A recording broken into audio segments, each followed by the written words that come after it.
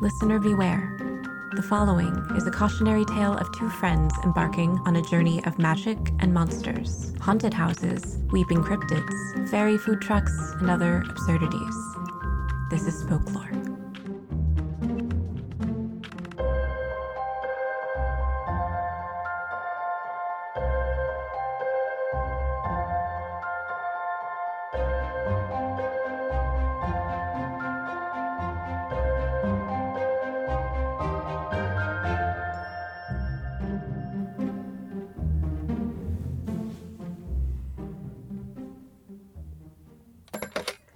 Good morning.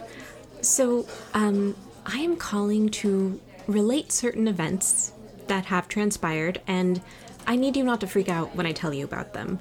Let me preface this by saying that the boundaries conversation with Linnea went, well. I just had to go about it in what you will probably see as a slightly controversial way. Actually, you were the one who gave me the idea with the whole talking stick thing. You know, I was wondering if there was a way to get her to be a more active participant in the conversation rather than just her randomly knocking shit over, which does tend to leave her feelings up to interpretation. The only problem is that since Linnea can't technically speak, the easiest talking stick to use was a pencil, and to sort of let her, possess me again. I can hear your left eyebrow raising, so just put her back down a sec. What I did was, first I sat in the kitchen, and I set some of my circling context in writing, we will be in this conversation for this long with this specific intention, and requested her consent to enter into a dialogue and for me to get more of her world. And then I took my notebook back into the sitting room where she possessed me the first time and let her respond. I won't read the whole dialogue out loud to you because it was many, many pages long, but to summarize, she told me that she was amenable to the conversation, so I went back to the kitchen since, the kitchen is more my domain and the sitting room is hers, and invited her to tell me what her needs were. So it turns out that her lack of safety isn't really about me. She just feels scared and unsafe in general, and she was trying to warn me that she feels this house isn't safe for anyone. I asked her what it might take for her to feel safer and if there was anything I could do to help, and that seemed to stump her for a bit. Which I get, how do you conjure up a sense of trust or safety if you haven't had it in a century or more? So I asked her what used to make her feel safe and, truly at ease when she was alive, and she told me about her sea cave. You remember the door I found in the bluff? She said that she found it as a little girl and knew as soon as she stepped inside that it was hers. The way she described it made me think of fairy tales where a child enters into some sort of an enchanted house and just immediately feels at home. Apparently, she spent most of her days when she was alive just walking along the beach and the shoreline and then crafting those amazing baskets and special trinkets from the things she found. She liked to forage for things that were strange or beautiful or useful, kind of like what you're doing. So, anyway, it was her favorite place until that loser husband of hers washed ashore and she brought him back to her cave to heal him. I guess that sort of violated the sanctity of the space, and she just felt unsafe there ever since. I mean, I think her entire life felt unsafe as soon as he entered into it. So, I proposed that we go there together to try to reclaim it for her. I even suggested that we do some parts work together. You remember those internal family systems books that I got all obsessed with last year? I was thinking that since her husband is long gone, I could try to put her back in touch with that little girl she once was who felt safe and creative and full of purpose. She expressed a lot of longing when I suggested that, but she said that she was bound to the house and couldn't travel beyond its walls. And Nikki, I think that's what made me really see her for the first time. Like, can you imagine how painful it would be to be living out your eternity trapped in the house where your husband basically kept you captive, while you're staring out at this world that you loved so much but that you can't feel or touch? And for a second, she actually took shape in my field of view before she just faded into the air again, and my heart was just kind of aching with grief for her. And I could tell that she felt it because the ink on the page started bleeding as if there were drops of tears falling into it, but the tears weren't mine. So I asked Linnea if she might want to go back to the cavern if she could. And she said that she would want that more than anything, but then she began to tell me something that was a little hard for me to understand. It sounded almost like a ritual or like a spell that she did that went awry, but as I was asking her to explain more, we were interrupted by this really loud bang. I looked up just as a massive crow flew into the window and, me being the bleeding heart animal lover that I am, I ran outside to see if it was all right. I couldn't find it, so I'm hoping it just flew off again, but Linnea seemed sort of resistant to talking about the spell after that.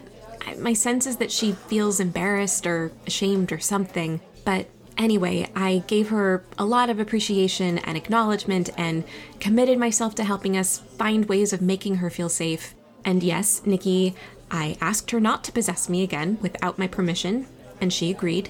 Not only did she agree, but she told me that she didn't like doing it because my bad knee was super unpleasant to possess and asked me how I could walk around on it all the time, which was actually really validating and a little relieving. Like, yeah, being in this body isn't the greatest most of the time, I feel like if everyone who had chronic pain or injuries could be possessed by a ghost, they'd feel a lot more seen, is all I'm saying. So, anyway, things are going much better now. Like, last night, I brought out my old projector and set it up in the living room so we could just have a movie night. You're gonna roll your eyes, but we watched Blithe Spirits, which she loved. Every time something was funny, the rocking chair would start bobbing back and forth so I could tell she was laughing.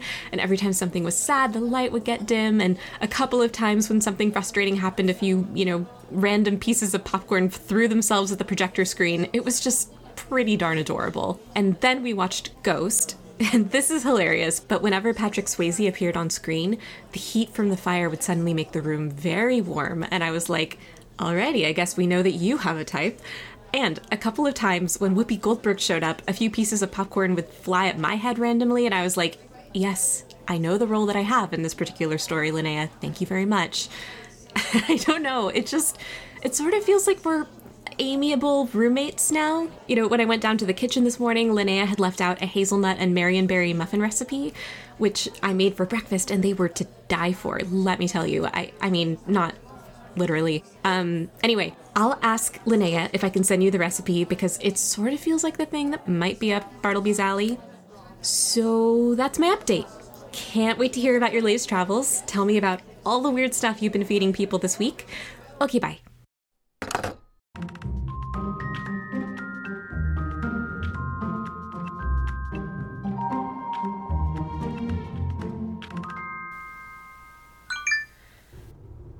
Okay, so this was you walking back and forth from room to room journaling.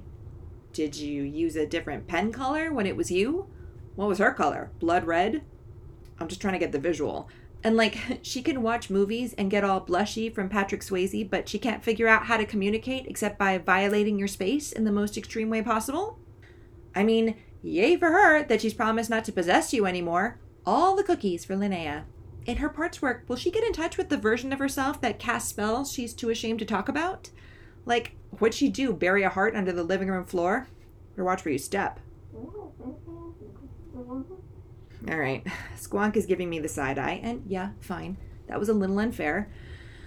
I didn't mean it, I just... Watching movies together is our thing, and we hardly ever get to do it in person. I mean, you watched Blithe Spirits without me? With someone else? I'm supposed to be the friend in the rocking chair throwing popcorn. That's my move, and you always get mad at me when I do it, and you make me sweep it up. I bet you didn't make Linnea sweep it up. Fine. She's non-corporeal, so dust rooms are probably a challenge, but imagine if I'd watched Lady Hawk without you. And if you go showing fur-clad Rutger Hauer to Linnea, so help me. You know what? Okay. It is possible that I am using anger as a deflection tactic. I'm not really mad. I feel bad. You've asked me to come and I'm not there. And not only am I not there, I'm off on my own bizarre adventure that's weird and goofy and pretty low stakes, What are sentient food trucks to domestic violence ghosts? I want to be there for you and I am trying, but I feel like I just can't. Not yet. There's some purpose to all of this nonsense. I know that there is. I am not abandoning you, I promise. Please don't give up on me. Don't, replace me.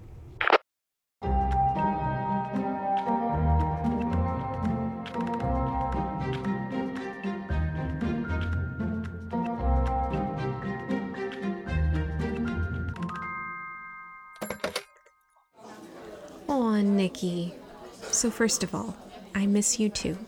And second of all, you know that you are first and foremost in my heart always.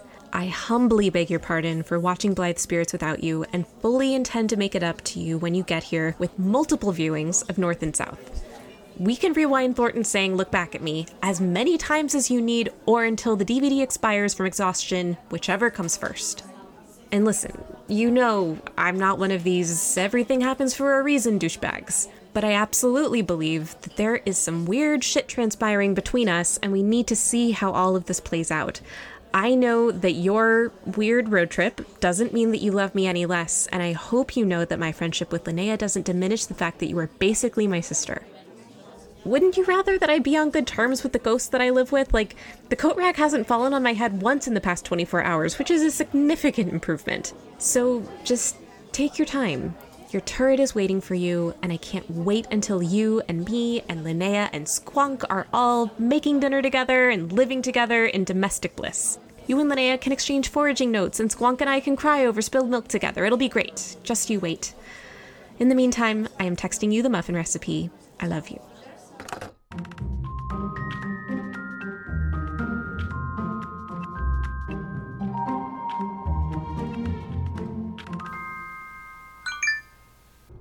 Do you promise about the North and South thing?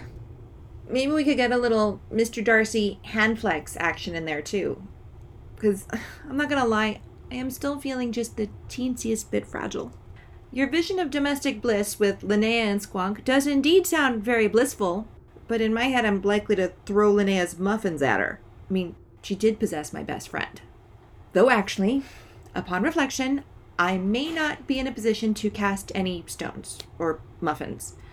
Because it's possible I've accidentally been casting spells on people. Like, with my food. You remember the guy? Ripped t-shirt guy? So, turns out he's not a food critic who's obsessed with Bartleby. He's a folklorist. And like, a legit one who studies stuff, doesn't just compile other people's studies like me. Not that I have any validation issues right now or anything. Anyway, according to him, I've been practicing some pretty wild magic. Here's what happened. So, you know how I collected all those herbs in the woods, right? And they were like really specific and included plants I didn't even know were edible, but they ended up making this pretty tasty soup. Since that worked so well, I figured I'd use them to flavor some other stuff. Bartleby was avoiding Lexington, so we were stopped at the Daniel Boone National Forest, which, wow, is the most America name I've ever heard. Squonk and I went exploring, and we came upon a beehive, and Squonk, cried at it for a while until the bees left, like you do. So I scooped out some honey, and I made some mead. I know mead's supposed to take a while to ferment, but rules of nature and science don't apply to Bartleby. I flavored the mead with the herbs, and I figured I'd serve it at our next stop. And that's what I did. Bartleby took us into Nashville, which, yes, is slightly in the wrong direction, but at least he's going generally west, and we parked outside the Country Music Hall of Fame, which probably we weren't supposed to do, but again, rules don't apply to Bartleby. And I popped up the awning and started ladling out mead by the gallon. At first, I didn't notice what was going on. Not really. I mean, this is country music land, so I guess I figured everybody was just naturally rhythmic in their speech. You don't really notice iambic pentameter, if you're not looking for it. And then when the rhyming couplet started, I guess I figured folks were just being kind of weird and a little drunk. But then this one Stetson-wearing dude climbed up on the roof of the rotunda and hung onto the spire and began proclaiming in heavy alliteration and... Hang on, I wrote some of it down. The barbecue was bones, bountiful with sauce, buttered biscuits, beans, baked with brisket. Give me Jack's barbecue or peg-leg porker, but my heart lighteth with hot chicken love. Yeah, it was wild. I just kind of stood there gaping at him and how the hell did he get up there? When suddenly somebody shook me by the shoulders, shouting at me. It took me a minute to process. I mean, he was inside Bartleby, and that is not okay. And then, obviously, get your hands off of me, you creep. He backed off immediately. Apparently, he'd been trying to get my attention for a while, but I was just too riveted by the poetry-spouting hillbilly. But he kept shouting at me, using words like Edaic poetry and Odin, and it took me a very long time to figure out what he was on about. It was a t-shirt guy. I guess I didn't say. He was fully dressed this time.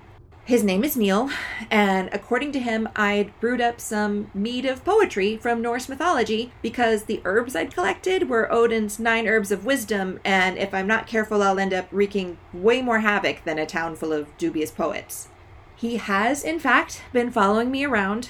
Apparently he suspected something back in Parkersburg, but, well, a barbecue poem does seem to confirm things. Once I got him to calm down and quit shouting at me, I closed up Bartleby and I sat him down in Squonk's seat, which meant Squonk was on my lap, which was great for them and a little soggy for me.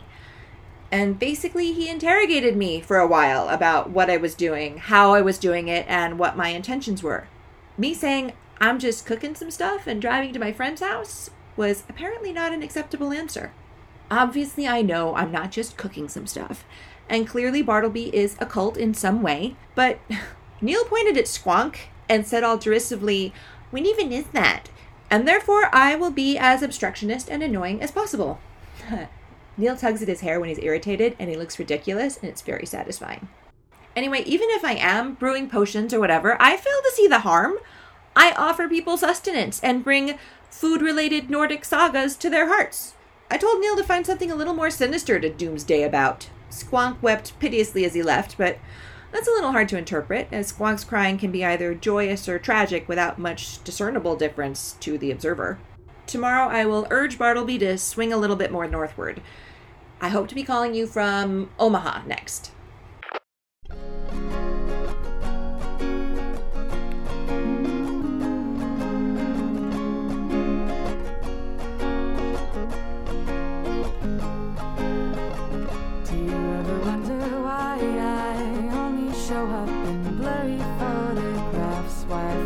To hide when others' perceptions give me panic attacks. So when I am out, I'm not behind trees. I'll hide in the forest where I can be free.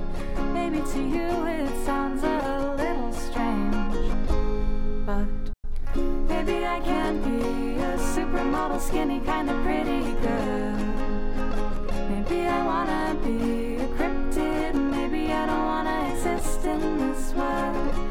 Everyone's comments turn into scars, and everyone lies and says, "Be who you are." What if I wanna be a cryptid? Maybe my ideal body is Bigfoot. Spokelore is written, produced, and performed by Annie Wild and Nikki Vandikar. Our closing credit song is Cryptid Mothman by Ratwife. Further misadventures can be found on patreon.com/spokelore and on Instagram @spokelorepodcast. Any resemblance to persons or cryptids, living or dead, is entirely coincidental. Lately I've been put in the crying cryptid, wishing I could melt into swamps. Beady red eyes can't see beauty standards, and stealing someone's skin would hide all my flaws.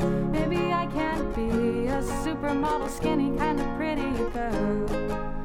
Maybe I wanna be a cryptid. Maybe I don't wanna exist in this world. When everyone's comments turn into scars, when everyone lies and says, "Be who you are." What if I wanna be a cryptid? Maybe my ideal body is Mothman.